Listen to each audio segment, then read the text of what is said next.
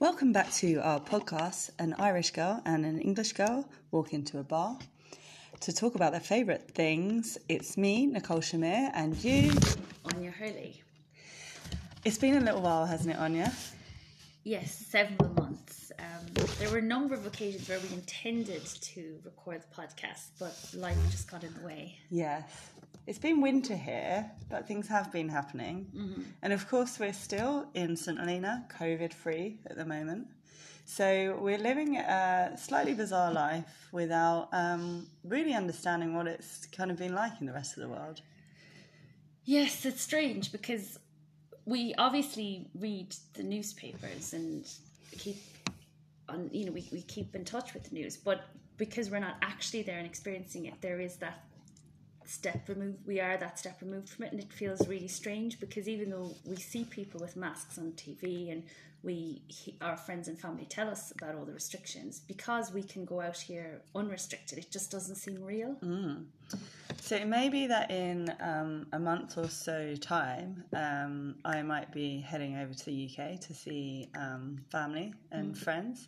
So I will be able to feel it, experience it, and hopefully not catch anything whilst I'm there. You can report back. I will stay here as a snowbird. I follow the sun, so Europe has missed its window now. It's too late for me to go to Europe until next summer. That's true. So it's starting to heat up here a little bit. We've got some gin and tonics ready to go. And despite the promise that, certainly I've been keeping, and you've been much better at keeping, of not drinking too much, I am a little hungover today. But to be fair, though, you are probably, this is now rare for you. It's not an every weekend occurrence. And it's probably only a fraction of what it would have been in the past. So I think you should still remain proud of yourself. It is a bit of an odd thing when, you cut down drinking to such a significant amount that when you have something like 3 glasses of wine, the next morning you're just in a cloud of haziness. I don't know, it's just lack of tolerance or something. But I definitely see what you mean. I mean, my tolerance levels have plummeted. And now, as you said, after a few drinks, the alcohol does really hit me. Yeah, exactly. But anyway, we'll muddle through, of course. And hopefully I won't be, running off with headache or something like that during this podcast. I'm sure it won't. So what are we discussing today, Anya? We're discussing our favourite films today. We've previously discussed our favourite books, and I think during that discussion we did veer a little bit into film because some of them had been made into film as well. Films, but yes, that is the topic today. You probably noticed that before I say the word film, there is always a slight hesitation in that I have to say it properly and not the traditionally Irish way to say it, which would be to say film. So I always hesitate and make sure I say film. And I refuse to say movie because I'm not American. Pure permission here, Anya, to say film if you'd like to. I'll say film. Thank you. Yeah, I think my London accent got kind of, or the worst parts of it got kicked out of me, and in a way I'm kind of resentful for that. Maybe I should have stuck on with the innits and you know what I mean, and you know what I mean. I think you should have. I'd quite like if you got really into that. Yeah. Although I'd probably always think you were trying to sell me something from a market stall, and I'd be like, oh no fruit today, thank you. When my friend Heather came back to the area, or came to visit in the area that I grew up in, which is northwest London, she exited Harrow on the Hill train station, and there was literally a fruit guy there going, pears for a pound for a pound. It's amazing. When you get your white van now. That is true. That is true. I grew up thinking it was normal that men in white van would hoot at you and call you out in your short skirts or whatever. As we know from a previous podcast, we talked about our most embarrassing moments. Oh, of which there have been many. Exactly. So film watching has been quite a large part of my life. So I suppose it's strange for me that we've done this so late on. because films I absolutely love. My dad and I used to watch films probably on a weekly basis. Or Was that in the weekly. cinema or in his house? In the cinema, yeah. And, if there was one on, of course. And, we spent a lot of the time in the cinema. And it's definitely one thing, or probably one of the most things that I miss from being here in St. Helena. It's the smell of the popcorn, the noise of the adverts as you go in, the comfy seats, the big screen, everything like that. It is, you just can't recreate that atmosphere at home. Even when people, build fancy home cinemas, it's never the same, because I agree with you, it's that I think it's the smell of the popcorn really that's hard to beat, and even just the queuing with other people and knowing that there are other options because there are multi-screens. Yeah, definitely. I think there was a study once done that the taste of popcorn psychologically tastes much better when you're at a movie theatre. I would believe that. Yeah, exactly. And in fact, it was only the other day that we were talking about, how exciting it was that the James Bond film was coming out, and that I may coincide with the time that I'm back in England. So, all going well, depending on the pandemic, I could be actually at a theatre watching James Bond. So, James Bond is definitely a cinema film. Yeah, definitely. Yeah. Did you know as well, speaking about popcorn, Nicole, that in America, I went to see Pirates of the Caribbean in America years ago, and I was working there for the summer. You can get your popcorn refilled. You know the way in Ireland or in England you just buy the popcorn and you pick the size, you buy it, and that's it then. You'd have to buy another carton if you wanted more. Yeah. In America, you get free refills on your soft drinks and your popcorn. So you can't watch a film in peace in America because people keep getting up to go out and get the refills. I couldn't believe it. Oh, that's amazing. So in Holland, they don't do free refills that I know of. However, right in the middle of the film, there is a break. Oh, yes. They used to have intervals in the old-fashioned cinemas in Ireland, the one-screen ones, so that you could go to the shop and buy the sweets. That's it. And in Holland, they also sell alcohol. It's always brilliant. Been a thing. So, adults would always, have a drink and then go back for a second drink and go to the toilet or whatnot. I actually quite like it. I mean, some people get against it, but I think it's quite good. I liked it when they used to do the interval, and because it meant that you could buy snacks without disrupting other people. And I also like the alcohol thing, because sometimes in the more art house cinemas they'll do that. They'll have a wine bar or maybe a license to sell beer or something, and it is a sociable thing. I definitely like it. Definitely, and they've got a lot more kind of posh, these kind of art house cinemas with big sofas and things nowadays. I went to, when I was in Sydney, I went to one particular movie theatre which served Indian food. Oh, and amazing. It was fantastic. I think it was called Govinda's, I might be wrong on that, but you went along and you had like a buffet of Indian food, and then the way that they had laid out the seating, it was like all laying down on the floor. Okay. So there was like loads of cushions and sort of like in a Japanese restaurant type thing. Kind of, but the eating was separate from the cinema, if you know what I mean. So you ate, and then you went and laid down and on these mats and these cushions and stuff and watched the film. The only thing is, my friend actually fell asleep from how comfortable it was. Because, well, first of all, the comfort, and then Indian food is quite hearty and filling as well, so you probably would feel sleepy from that. Yeah, that was really cool. Have you ever gone to those sort of cinema experience nights? I remember there's this club in Dublin called the Sugar Club. It's like a venue where they have gigs and all of that. It's like a multi-purpose venue. And they would have evenings. So I went to one where they screened Casablanca. Yeah. But they did up so it's a big venue. So they had, obviously they had a screen to show the film, but then they had done the seating so that it was like, in Casablanca, they have those little tables where they're in Rick's Bar. Yes. So they had made the table so it felt as if you were in Rick's Bar. And then they had table service of wine and whatever drinks you wanted to the table, and then everybody had to dress in 40s clothing, so that would be the era of Casablanca. And then before the film started, they had music playing, but they had a real band, so when the as time goes by and all the songs in the soundtrack would play, the band would actually play it like a proper orchestra. Incredible. But it was so good. I mean, I'd love to. I think that was just starting to become a thing just as I left Ireland and moved here. But it would be amazing because there's so many films that would work for, and it was a great night out. I really enjoyed it. Oh, perfect.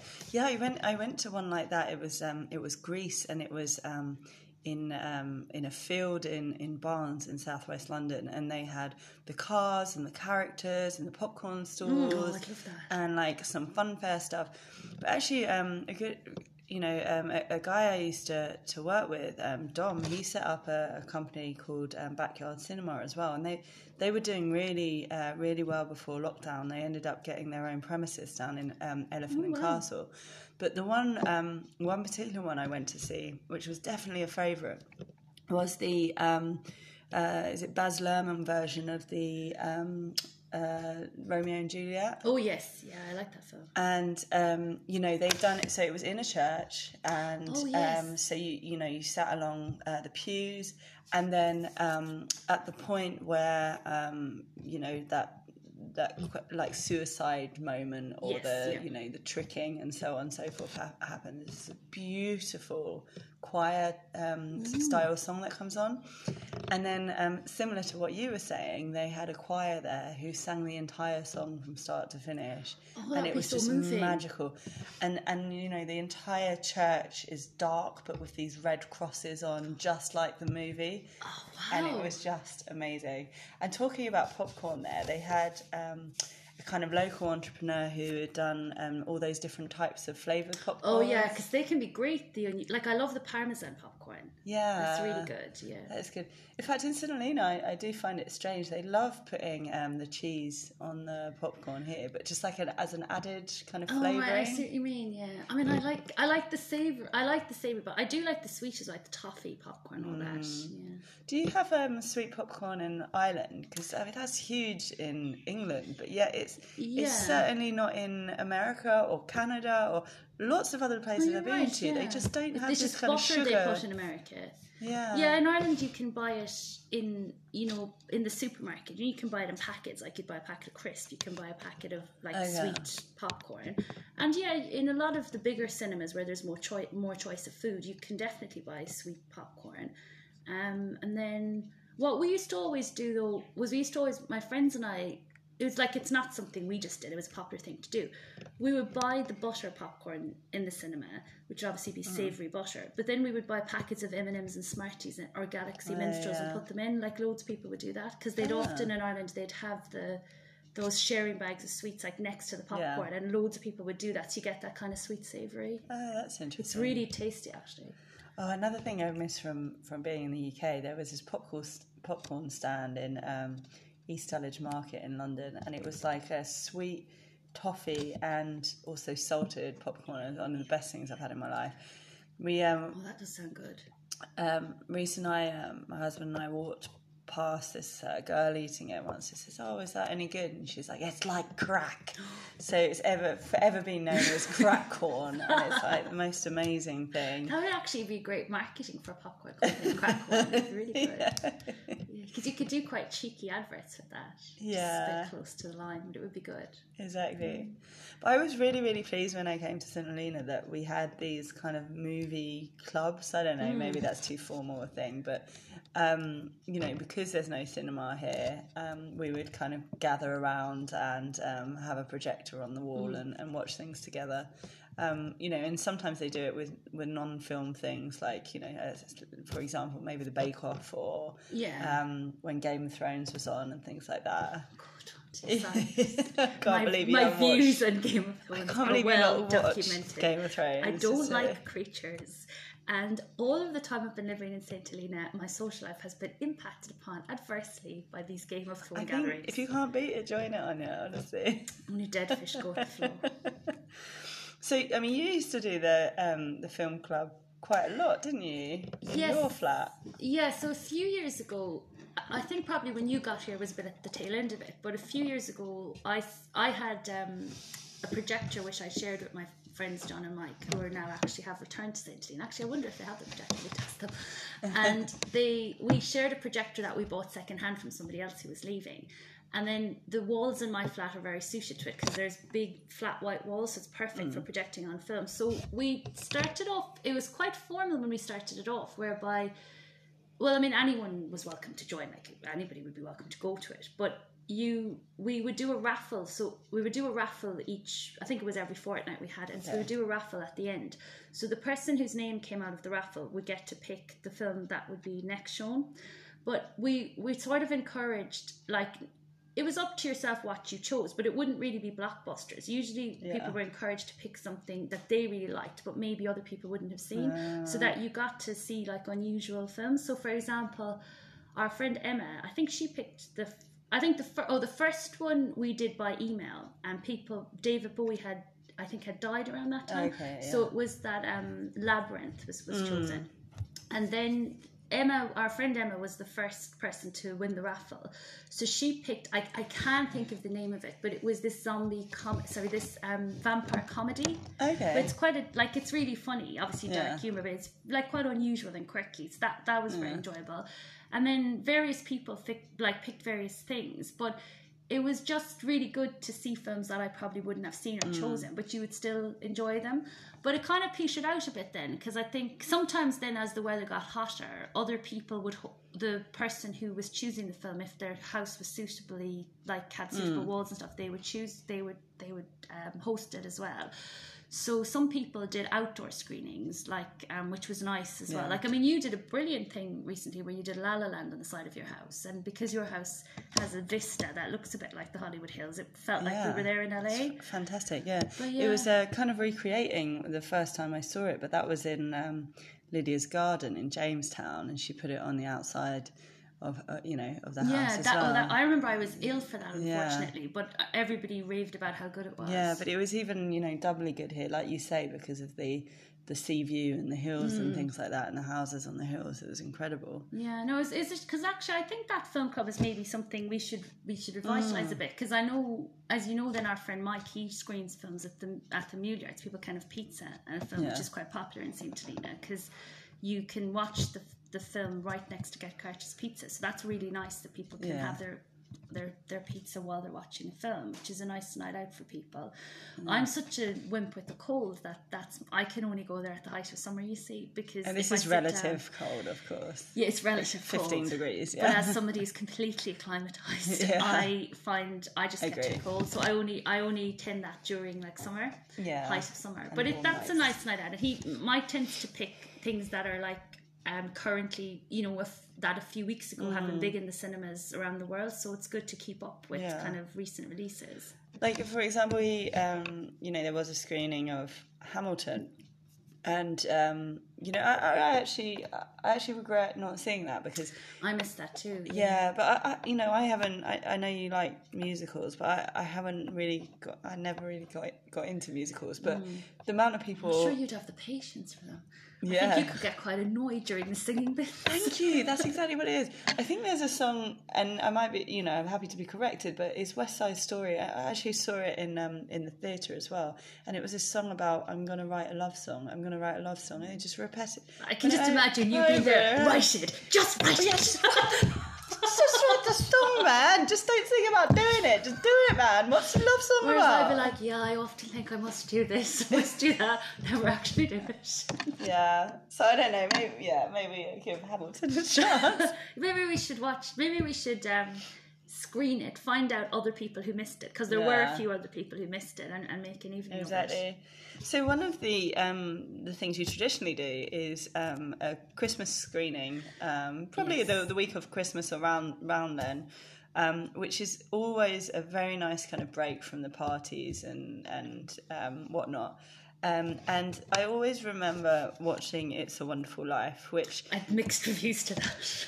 Funny, but very odd, because it's such a great. I know it's kind of like a bit of a depressing film, because it talks about was it the 30s recession? It was, or it might have been another recession. Maybe it was later, because there was cars in it.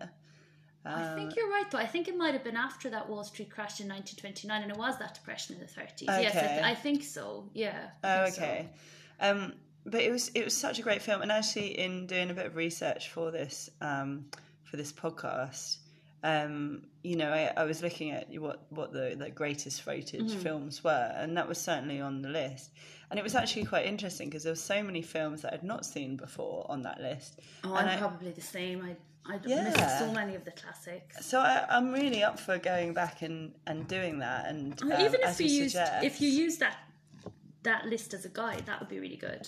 Yeah, and so there were some on there that, you know, I did know, but then others I didn't.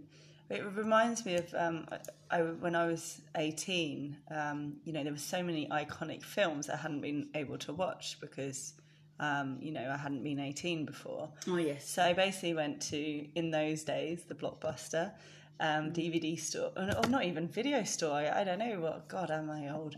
And watch. No, it must have been DVDs. Oh, I'm old enough to remember the excitement when my dad bought a video player, and then we would go to the video shop and hire the Care Bears movie. And my sister and I. Oh no, my sister was probably a baby. We would watch. So it went videos, and then when we went to DVDs, my granny actually called DVD. She was like, "Oh, this is just a fad, a flash in the pan. Nobody will bother with these DVDs." And she was right. That's true, actually. The technology superseded them in a way. And so at that time, so I watched certain movies like The Exorcist. Oh yeah, I find that really creepy. Yeah, obviously it's meant to be scary. It's obviously, but I find it though particularly frightening. If you know me, because I think I don't like the gore aspect of it.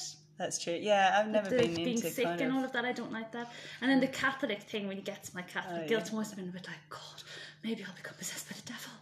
That's true. Yeah, and it's funny, like the days before, like decent like CGI as well. It's very fake. But the one I really enjoyed at that time when I was doing all these viewings was Pulp Fiction. Oh yeah, I really like Pulp Fiction. Yeah, fantastic film, and that really got me into that kind of the darkness style of the humour is really good. Yeah. And actually, for when Reese and I got married, we had the Pina Colada song. Oh yes. And yeah, it kind of turned into a bit of that, like the way we danced was a bit like that scene from Pulp Fiction. Oh, I love that scene. That's brilliant. And I remember for a while there at Halloween, somebody would always dress as the Uma Thurman character because it was such a simple but effective costume for a girl to do. Because if you just got the black wig and then wore a white shirt and had the red lipstick and the cigarette. That's true. Very good. But I think you'd be good at that, Nicole, that costume. Oh, maybe for one of our... a hint now. Yeah, exactly. We were talking about doing a costume party for John's coming home. Yes, we will. So I think the theme will be, just announcing it now, so we'll put the email out, is that we'll all wear a costume and we'll try and impress John and allow John to choose the best costume because he is the costume king. So I was going to make a counter suggestion. Which was something that I heard at dinner yesterday. I feel like one of those politicians who goes to do an interview and they're ambushed live on air, and I'm a bit like, thank you for your question, Nicole. Yes, I think you should probably still go with what you were going for, but this might be an interesting one for another time. Go dressed as your mum or your dad. Well, I actually have so much of my mother's clothes that would be simple. I could just put on my bright jacket that my mother gave me from the 80s and just be my mum. I'm not willing to cut my hair, but that might be a good suggestion for the future. Thank you for your contribution. Amazing.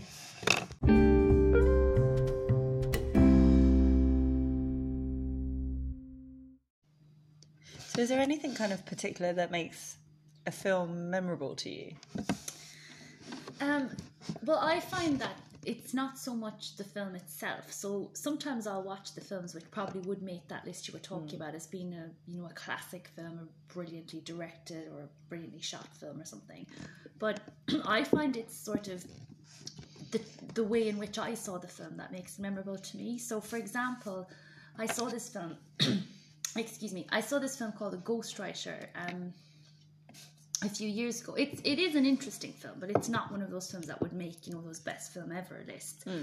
It's based basically on, they use other names for the characters, but it's based on Tony and Cherie Blair. But it's kind of, Ewan McGregor is in it as well, where this ex-prime minister is writing his memoirs, and Ewan McGregor is hired as a ghostwriter to actually help him to write them.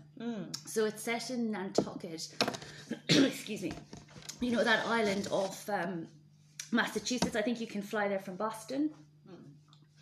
And in the film, it's based on the Blairs, but then it's obviously exaggeration and there's a lot of fiction put in as well. So they're on this island writing this book, and then there's all this kind of intrigue about like the CIA and MI5 and how there's links to the Americans, and that, like, some of it is obviously imagined and fictionalized, but it is an interesting film. But then at the same time, the reason I remember it is because I saw it in this film in Rio in Brazil. So my friend and my sister and I went to Brazil and Argentina on a holiday, and when we got to Brazil, it was their winter, so the weather was quite bad. But it was a mixture. So some days it would be very hot and you could go to the beach. And then the next day it would be like torrential rain and kind of a tropical storm. Yeah. So one of these days where it was a tropical storm and like really, really torrential rain, we decided we'd go to the cinema because we're like, well, you know, there isn't a whole lot you can do in a downpour. Yeah. So we went to this amazing cinema. Now, obviously we needed to find a cinema where they were not dubbing the films so that we could understand it.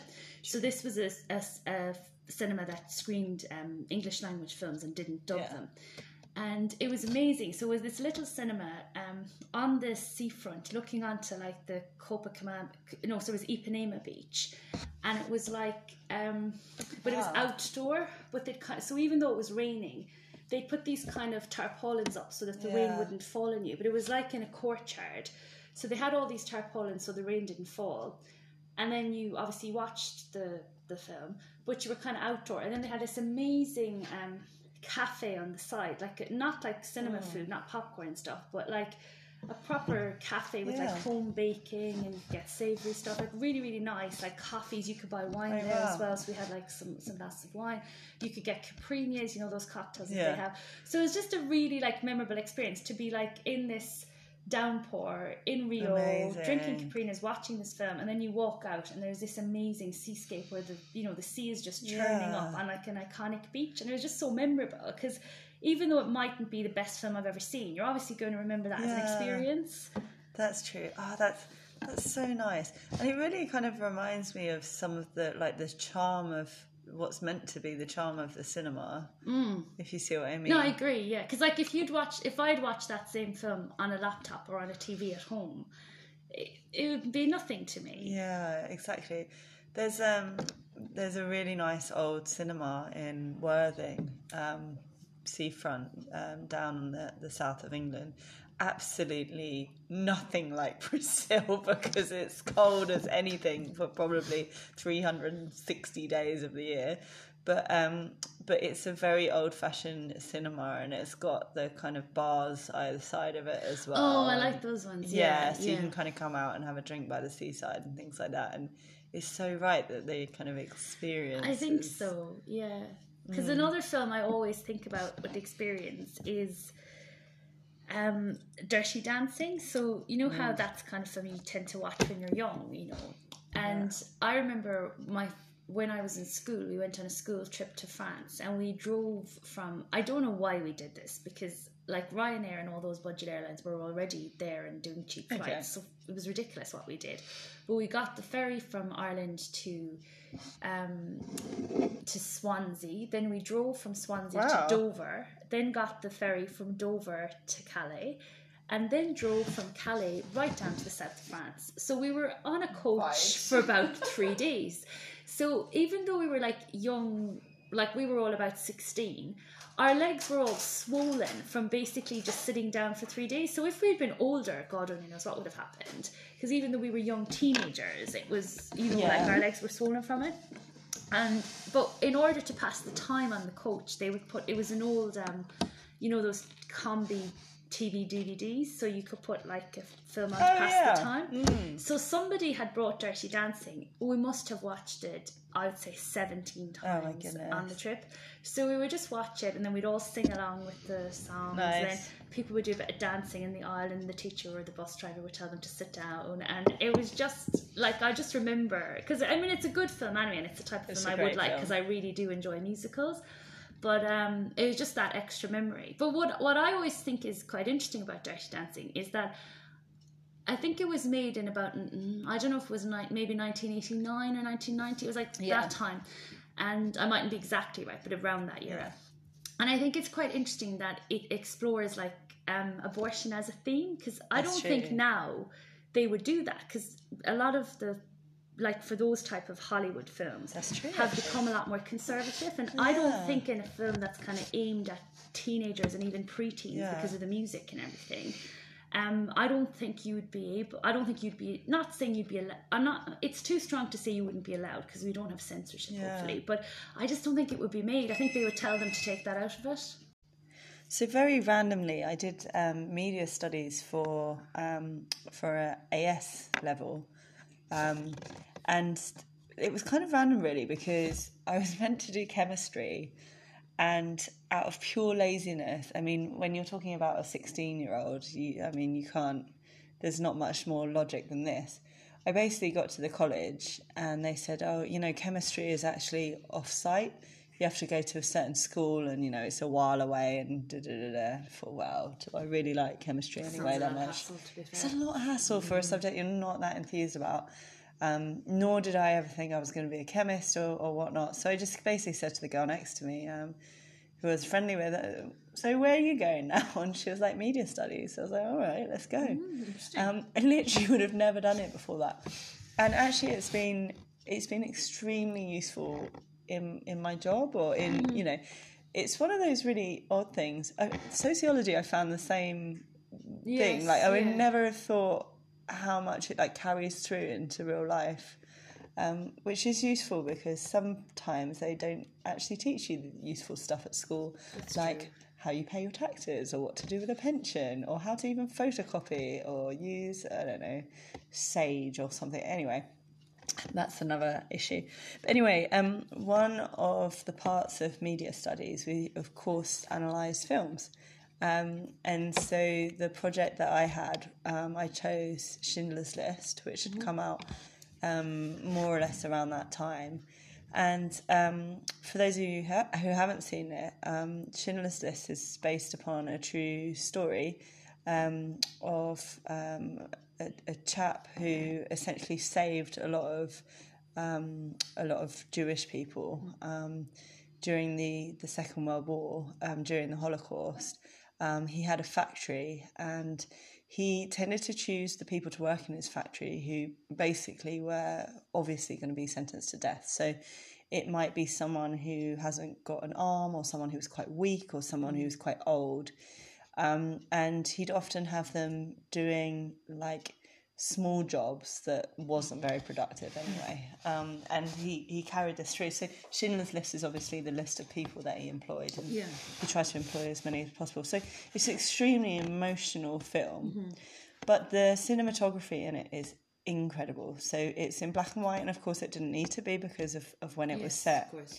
But there was this one moment where it follows a little girl in a red jacket. Oh yes, yeah, I remember that part. Exactly, and in the film, she, it comes out as red. Mm-hmm.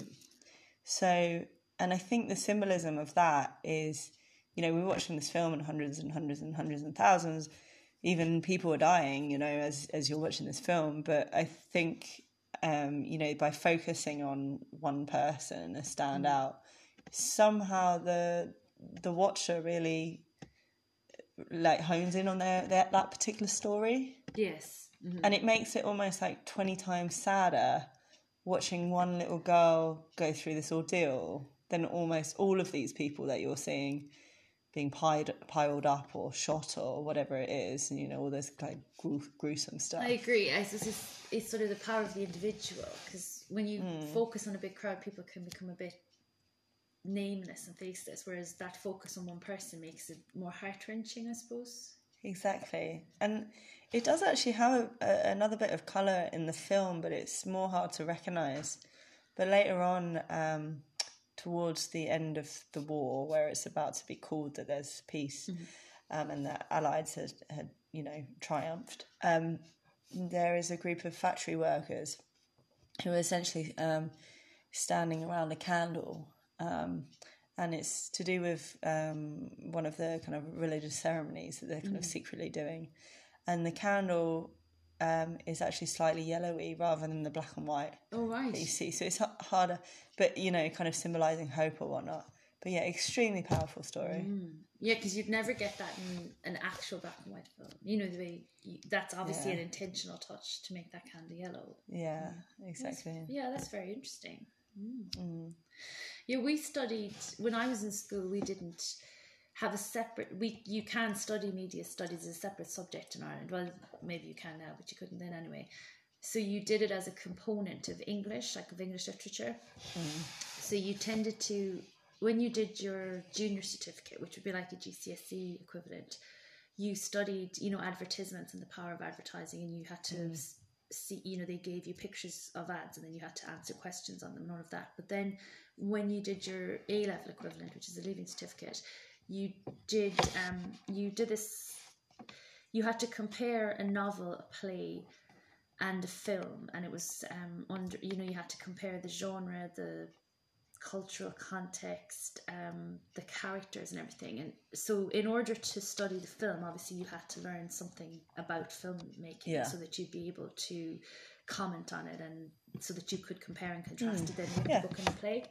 But we did this film called Room with a View, and I just remember we had to watch it so many times, and it was good, but it was one of those sort of merchant ivory films, you know, that were very popular in the like 90s. But I wasn't studying this in the 90s, but it would have been made in the late 80s, early 90s, where, you know how Helena Bonham Carter was when she was first started out as an actress, she was in a lot of those historical dramas. Oh, right, okay. So it was one of those historical dramas that she was in first at kind of the start of her career. And then Maggie Smith, who, you know, is an amazing actress, she was in it as well. She was doing a really typically Maggie Smith role, where she's this kind of really straight-laced chaperone who's taken this girl to Florence so that she can see all the art, and she's kind of doing one of those European tours, and then they want her to marry this absolutely horrible character who I think is played by Daniel Day-Lewis, but they make him out to look a real drip, like he just looks awful. He has the most horrible personality. And then she actually really likes this other man who she's met, but he is a bit, you know, in those old films, I think his father is New Money, so they're just like, oh, he's really not suitable. And then she's kind of talking to him in that, but she doesn't really, her character, she's quite like I think maybe outwardly a bit cold, so she doesn't really give the impression that she likes him. So they all kind of think, oh well, she's not that fussed about him anyway, so it's fine, she probably will just marry this weirdo that she's the drip. Yeah. But then eventually at the end of the film, she realizes that she finally admits that she does like him. So there's this really dramatic scene where you see when she plays the piano, this is obviously, you know, how they show it through film. So she always seems very calm and collected and quite straight-laced. But when she plays the piano, she plays like she's really good at playing, you know, very complicated pieces. And she plays it really passionately, like she leans over the piano and her hair, you know, which is up in quite a bun, like kind of starts to fall down and stuff. So it's obviously that she really unleashes her inhibitions when she plays the piano. And it shows that she actually does have hidden passions, even though she doesn't show them.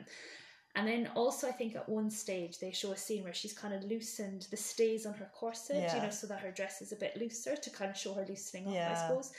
And then eventually at the end of it, she suddenly says, but of course I love him, what do you all think? And starts running through the streets. And you're just like, wow. It's really, like, it's very subtle, and it's that very old-fashioned, it's very prim and proper. But I think it's interesting that, you know, the film can show those little visual bits, whereas when you do compare it to a book, I mean, it is based on a book, but that'll be very difficult to explain in a book, I think, because you'd have to go all into the person's interior, you know, life and monologue and everything. That's true. I think costumes are extremely important in film as well. Like you said, you know, she loosens up and, you know, her hair falls down and things like that. And in fact, this is one of the things I really love about La La Land as well. Oh, yeah. Because she, you know, what's her name? The main character, very beautiful, red-haired. I know her. The actress is Emma Stone. Oh, Emma Stone. But I can't think of the character's name. So, yeah, the character that Emma Stone plays, anyway, she goes through, and to begin with, she's in these very, like, light-hearted dresses, which are like usually quite short, so she plays the kind of 60s type almost. Yeah, she like plays like a girl about time down with her mates and stuff like that. And then when she gets in this relationship, you can see the outfits being quite dowdy. And there was this one time where she goes for an interview, and I think she was like wearing a very like dowdy jumper and stuff like Yes, that, and I it was remember like that, yeah. through her relationship stage. And then, you know, there's this other part where, you know, she becomes a famous actress and all of a sudden she's wearing these like drop dead killer dresses, you know, and yeah. high heels and fantastic. Yeah. And it like the story just shows through the outfits as well. No, I agree. And she has that sort of polish in the last scenes where she's wearing those, as you say, those designer Hollywood gowns, the type. Hollywood sparkle to her. Yeah. But then I think in a way you think, but they're quite restrictive, those Hollywood dresses. Like they're physically restrictive even though they look good. Yeah, exactly. And that's one of the things, coming back to James Bond, one of the things I absolutely love about James Bond. It's like I get so excited. I'm like, outfits, the cars, the locations. The locations. The start of it, you know, the opening scene. He's always some amazing escape. Yeah, exactly. And even if it's like streets of London, which gives me like all these like, you know, reminds me of all these places. I'm like, oh yeah, I know that. That's a back street in Victoria, and you can like spot all these things that maybe other watchers, you know, can't.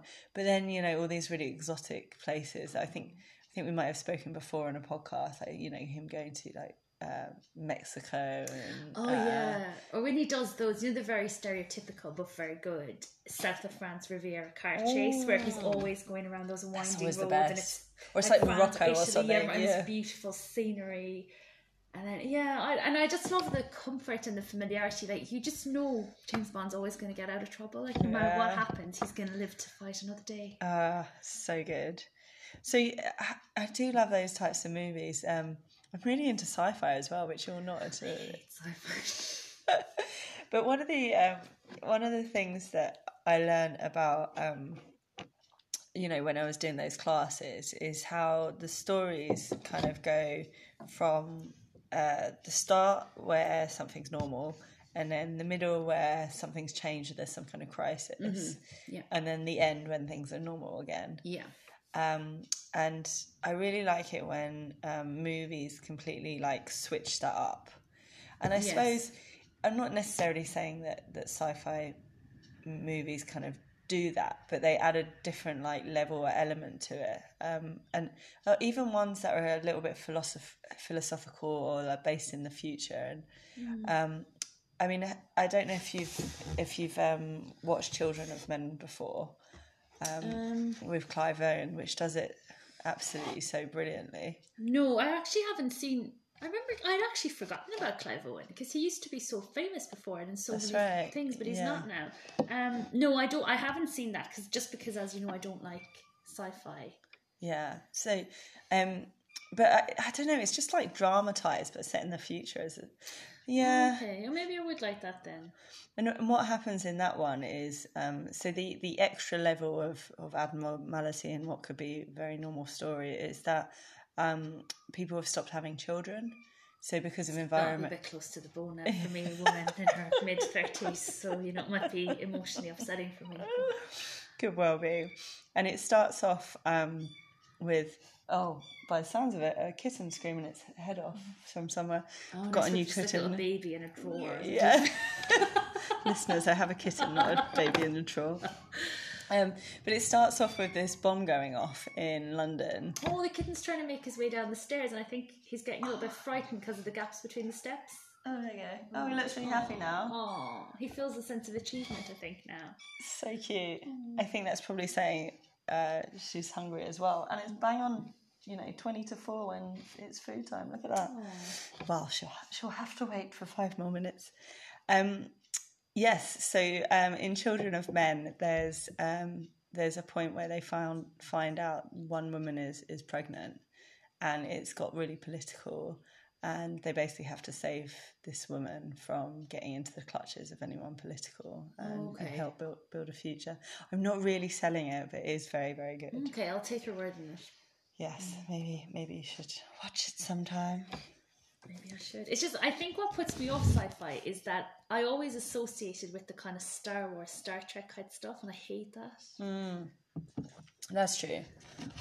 And the monsters, like you said before. Yeah, all those like creatures and monsters, and those really bad sci-fi films that are just so outlandish and awful special effects. And I think that just put me off. Maybe seeing some of those when I was younger and being like, oh my god, no.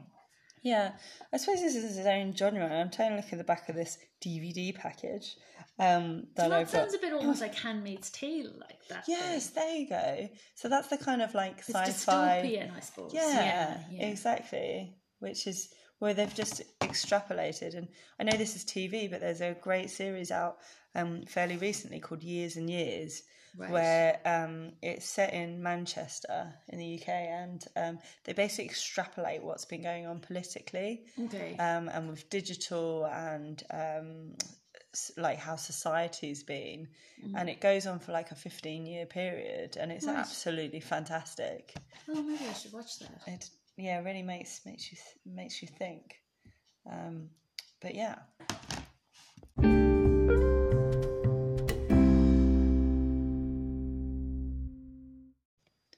Don't you think some of the best films are ones that have been adapted from books because they have just so much depth in them? I agree. Much more. I think any of the films I really like have been. Yeah, I agree. Because the other ones that Hollywood just thinks up itself are usually shit. That would be useless. Is that a plot? Yeah, exactly. But then if you love the book, it can be upsetting because you're like, oh, but it's not how I envisaged it. Yeah, I think we talked about that a bit in one of our earlier podcasts about the books. Did we say about One Day, which was always the one that I point to? Yes. Where, the character is meant to be a bit plain. Yeah, and then what's her name is not. What is her name? Is she Emma or Emily or something? No, she's not. Hathaway. There you go. Anne Hathaway. Anne Hathaway. Yeah. And you're like, you're so pretty. Like, even if you put a big pair of 80s style glasses on you, you're not plain. You're the opposite of plain. Like, they should have got somebody like Minnie Driver, well, she's old now, to play her, like, who actually is quite plain. Yeah. Looking. No offence to Minnie Driver. No offence to her, but like, she's no stunner. Gosh, she would say the same about us, I'm sure, or even worse. Am I holding myself out as an A-list Hollywood star? Oh, I don't know. I'm still enjoying this gin. I gotta say, this is very good. It's we got a bit of what do we call it? Blind Tiger gin. With tonic. Recording now?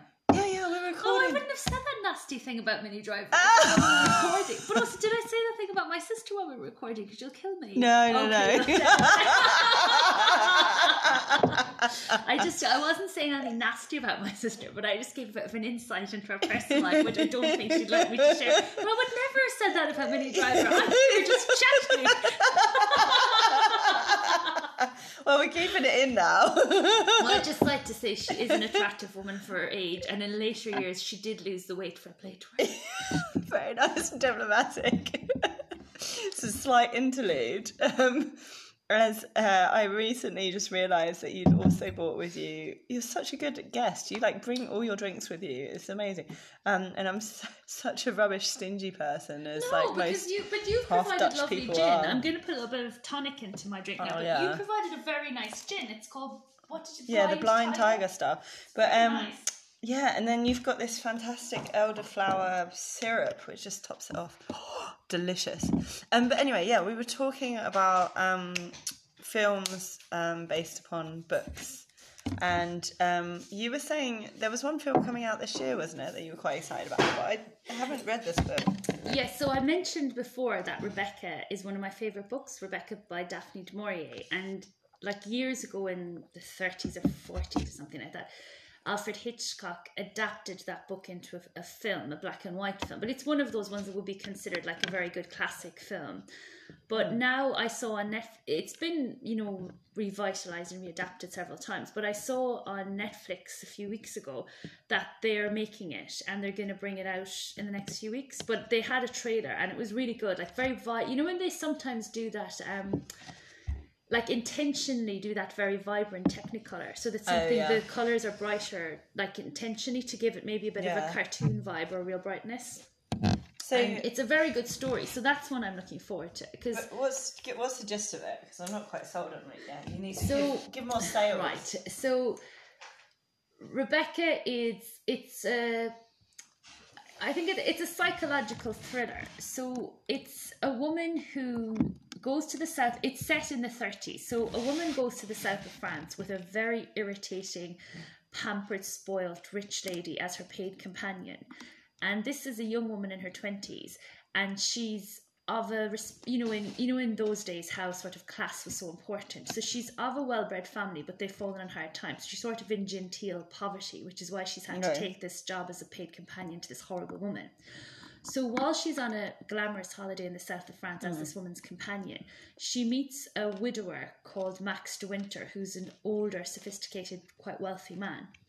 And they have this whirlwind romance where he like proposes to her and they get married and everything all during the course of this trip in France. And the woman who she's a paid companion to is furious, of course, that she's, left her in the lurch, that she's sort of progressed in life. So then she goes back to his home in England, which is one of those huge country estates, a Downton Abbey type thing, like a huge, vast estate. And it's called Mandalay. And the book opens with, last night I dreamt I was back in Mandalay again.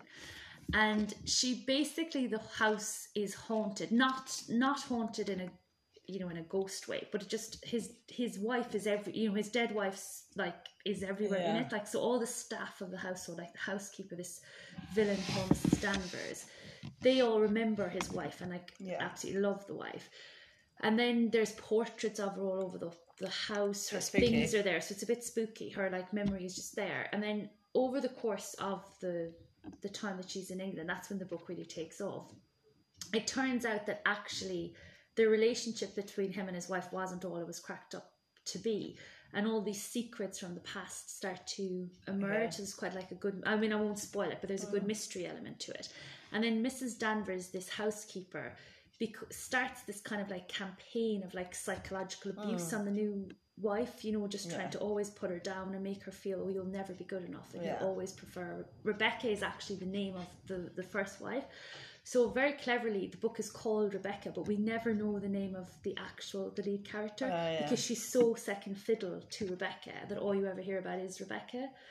But one thing she says in the book, which I find now very cutting, but when I would have first read the book as a teenager or would have seen the film when I was young, she says at one stage, so Rebecca was older than her when she died because she was close. So I think he was maybe in his 40s when they meet and she's in her 20s, but he would have been the same age as the first wife, Rebecca. They would have been of equal age. So at one point she feels just very unsophisticated in comparison to the dead Rebecca. So she says, oh, I wish I was a woman of 36 wearing a black dress and pearls and people saw me as a sophisticated woman of 36. And now I'm like, as a woman of 36, no one should ever wish for that. I wish I was 20 and people thought I was a naive and ingenue as opposed to a sophisticated. I'm not sophisticated, but I don't really like being a woman of 36. I think you're pretty sophisticated. Well, no, but I don't like being a woman of 36 and I wish I was a woman of 21. Well, yeah. But I would highly recommend it. It's a really good story, and I think because of the setting as well, I imagine the costumes will be really nice. It'll be a beautiful house, so it'll just be that visually it'll be sumptuous. I think. And we weren't sure whether that was going to be a film or a series. We're yet to. I think it's a film. I think you looked up and it was a film. Yeah, because there have been some, but I think it's a Netflix film. But I would recommend it. I think it'll be really good. And another one that I'm looking forward to is Death on the Nile. I think you said that's going to be a Hollywood film because because I know a few years ago Kenneth Branagh did an updated Murder on the Orient Express, because I actually watched that here in St. Helena. Somebody screened it in their house. But I love Agatha Christie novels and I really enjoy those films. So I think Murder on the Orient Express is just one of those Christmas films. I just remember sitting down watching it, eating a tin of celebrations. Do you know what? I haven't watched it. It's really good. The one with Lauren Bacall is good. There's loads of adaptations of it. Okay. And then, but I think this is interesting. Maybe you and actually nobody else will find it interesting. But when the Orient Express stops in that original film version, it stops due to snow on the train tracks, and it stops in Cluj-Napoca, and that's where my sister, a part of Romania that my sister went to. But I remember, first of all, the first time I saw it, I didn't really know where that was, and then when I saw it more recently, I just knew where it was. I found that quite interesting. But no, I just think the fact that it's filmed on a train, it kind of gives it it's not filmed on a train, it might have been in a studio set, but the fact that it's set on a train, it kind of makes it more like the theatre. It has that claustrophobia of a theatre set, but I quite like that. So true. So one of the, we talk about this podcast fairly often. We both watch or listen to the High Low and one of the recommendations on that from a while ago was the series called Run.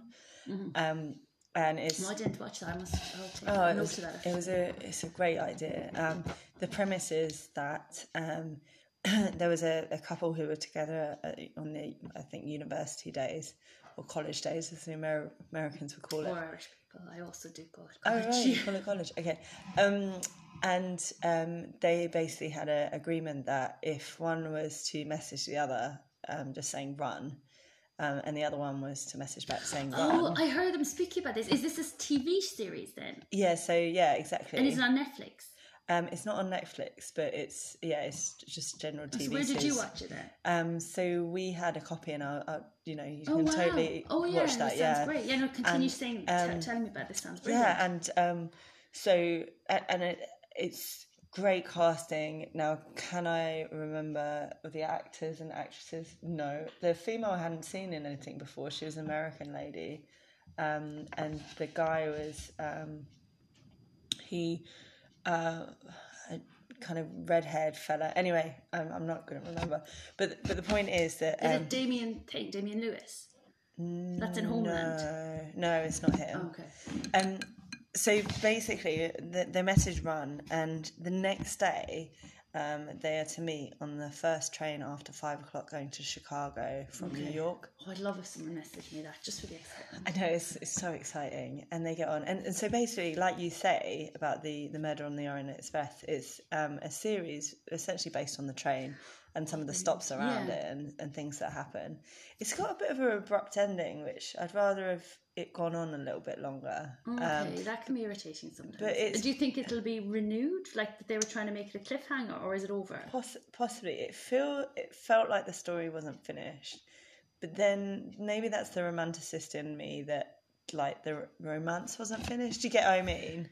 Without giving too much away, but I didn't feel like between the characters that was the end, like the end of it, or like how it felt like there would be a lot more to it than there was. So I don't know what the what the indication is going forward, but this led me and Reese to actually start looking at all of these train journeys you can do. Oh, I love those train journeys. Isn't it? And I thought, oh no, something like really, posh would be great. So we looked at the prices and we looked at the journeys. Did you look at the blue train in South Africa? Yes. Yeah, that was I was one going of to do that with my parents. That was probably one of the top two, I would say. The little kittens having a cuddle cute. with you. Yeah, we'll have to take the usual end of podcast shot with the kitten involved. But yeah, so that train looked amazing. I know, I thought it looked so good. It's expensive, but it does look like a once in a lifetime. Yeah, thing. but it's not quite as expensive as some of the others. Oh, the European ones are ridiculous. Like the new revitalised Orient Express is ridiculous. It's mental. You know what I want to do though, which would be cheaper because you would just do it on normal trains, is. Have you read Dracula or seen the film Dracula? And it's based in Romania, isn't it? Yeah, the Bram Stoker's Dracula, the kind of original one. So not really. So if you watch the film of Dracula or you read the book of Dracula, they basically go from England all the way across to Russia through the course of it, like travelling around. So I wanted to my friends and I in Dublin before were saying, if you recreated that, because they did it by train, because obviously in the olden days people travelled by train a lot. And they start from like Hull or something in England, is that right? Yeah, because I think really you'd have to start in London, or you could start in Whitby in Yorkshire, because they're both Whitby, referred to. right. I think you'd start in Whitby. So then you'd go from Whitby, I suppose, to London, and then you'd go across to like France, I think, and then you'd go like into Romania from France, and then you'd go, if you wanted to retrace the Dracula journey completely, you'd go to Odessa, which I think is like in Russia, or maybe the Crimea. I know those voyages have changed very recently, and then you'd come kind of back again. But it's a really interesting journey. Like it would be really, I think it would be really good to do. But I know the luxurious ones would be more interesting. Exactly. Because there's a luxurious Scottish one as well. You can go from London to Scotland to there's Edinburgh, like a sleeper but in train. a really fancy one. Yeah, there's a sleeper one. There's another sleeper one going from London to Cornwall. But they're kind of more basic. There's an Australian one when we was doing the research that looked really interesting. It went from I think it was Darwin, right in the north of Australia, and then it came through bang on the middle of Australia, And they stopped in, is it Uluru where Ayers Rock is? Is that right? I think you're right, yeah. I'm not great on Australian geography, so I might be wrong about this. And then it carries on, and it goes to the south, and I can't remember whether it was, maybe it was Adelaide or something. Okay, yeah. If that's that the right would be geography. interesting, because you'd see, like, regardless of the geography, you're obviously going to travel a huge distance, and you'd see really changing landscapes, so that would be very interesting. Because I did that interrailing in America before, and it was like, it wasn't luxury, but it was interesting just to see the landscapes changing. And it's probably one of the cheapest ones. I think it was like maybe it was like $1,500 or something in English. Or did money. you look at the Trans-Siberian one that goes into China? Then that seemed pretty expensive. Is it? I don't know, because it's basic, but it's probably expensive to get there with the flights. That's the thing, because you've got the two, like with all these train journeys, you've got the two versions. You've got the very like basic ones, which is it's all about just the train journey in general, backpacking kind of like. Yeah, and I've done some of them in India, which trains go on for days basically, and then one of these very like expensive ones. But I think the one that got the top really, like even more than the South Africa one, although the South Africa looked like a close second in terms of value for money from the minor piece of research we did. The Orient Express that goes from Singapore up into Bangkok, fantastic. That would be amazing. The look of it, and the thing is, you would get the smells and the food. Like, can you do it the whole way anymore? Could you combine the two Orient Express routes? Could you do the original London to Paris to Istanbul, and then could you then do the if you had Singapore, all the money in the world? You can do anything, can't you? I mean, do you need a house? Do you need a pension? Obviously. Do you need anything really except memories? Exactly. That would be amazing. I think the irony of it would be, I was thinking about the journey itself, and if you were going through like a mountain range or even like a jungle type setting or by a river, right? You'd obviously be staring out the window, but like if you were going just through the car, so it'd be lovely. They'd have a viewing deck, you see. Yeah. But if you were going through the plains, and I think some of the, for example, it was Cape Town to Victoria Falls, but as you know, through some of that route, there is there's quite a lot of plains rather than interesting, say like hilly. Fair enough. Yeah. The Singapore Bangkok would be more interesting, I'd say, geographically. But then Cape Town to Victoria Falls, the romance of that, because you could probably relax during the plain parts, have a drink, have your nice dinner. That's what I thought, because I'd just basically be reading and I'd be it'd be so refreshing. Somewhere else. Yeah. It'd be like, and I suppose the only disadvantage to a train is you don't have the tanning opportunities. If you were cruising, you do have the tanning opportunities. So I think a train for me would probably be more a cooler season where I'm actually happy to be inside. The thing about it though is looking at the prices, they're cut down prices. Now the issue is, could we go during the pandemic? We can't. We absolutely can't. I mean, as we speak, this week just gone, or last week, depending on how you look at it, Africa just went to South Africa just went to level 1, which means they're allowing flights in and out. So you potentially could. Now and they've got like cut down discount prices, but last time I seen it's impossible to get into either Singapore or Bangkok without a 2-week quarantine. So but if anyone is living in those countries, do it. It's the staycations, would you call it that? I mean, stay in your country and do these wonderful things that they've got. If they take away if Singapore and Bangkok were to take away their quarantine, because Asia is doing quite well with their response, so they might open up sooner. Like, I would definitely consider that. But as you said, they are very expensive. But then I think they're probably worth it for the, it's an experience, I think. Mm-hmm. And the food and everything is meant to be amazing on those trains. Like, it's a real gourmet experience. Yeah. Definitely one thing to consider, that it does include all the food and the board and everything. So you could probably buy drinks packages as well, like a cruise, probably. All the dreams of the future places to visit. We do love a travel. We do love to travel. Yeah. So we can't talk about movies without being entirely honest and asking ourselves, what are the movies that you could watch just over and over again? And I say entirely honest because for me, I can't be pretentious about this and be like, oh yes, it's Schindler's List or something. Rubbish, I love a bit of rubbish, a bit of comedy. So which ones is it for you? So I would watch Legally Blonde or Bridget Jones' Diary just because they're funny and like I think particularly Legally Blonde I probably wouldn't, if it was on television I'd watch it because I'd find like, oh, it's an easy watch, whereas Bridget Jones' Diary tends to be on a bit more because of the way there's Christmas is focused, so it tends to often be on at Christmas, and I quite like that at Christmas. And then also I will always watch when Harry Met Sally's on television, I'll always watch that. That's a bit more clever because I think Nora Ephron's writing is very good, but it's very watchable. And then I'll always watch The Sound of Music and Mary Poppins if they're on, because they're just watchable. Like, you don't have to think about them. It's just pure enjoyment. Yeah. The Christmas films are a good one. Love Actually is one of my favourite, and I know some people get bored of it, but I'll happily watch it like several times a year.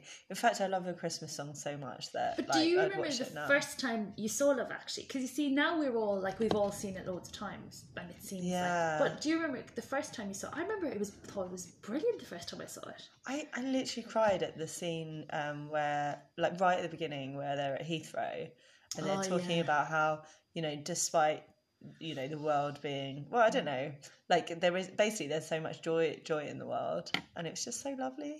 Yeah, I remember watching it after the weekend of my 21st birthday. It was opened in the cinemas, so I went to watch it on the Sunday, and it was so good that when my sister and my cousin came to visit me a week later, I just went and watched it with them again. But it was immediately rewatchable. Fantastic. One of the more recent ones that I absolutely love is this film called How to Be Single. That's hilarious. It's so freaking funny. It's so hilarious. Yeah. And it's just... What's her name? Rebel Wilson? Yeah. She's just so good in that.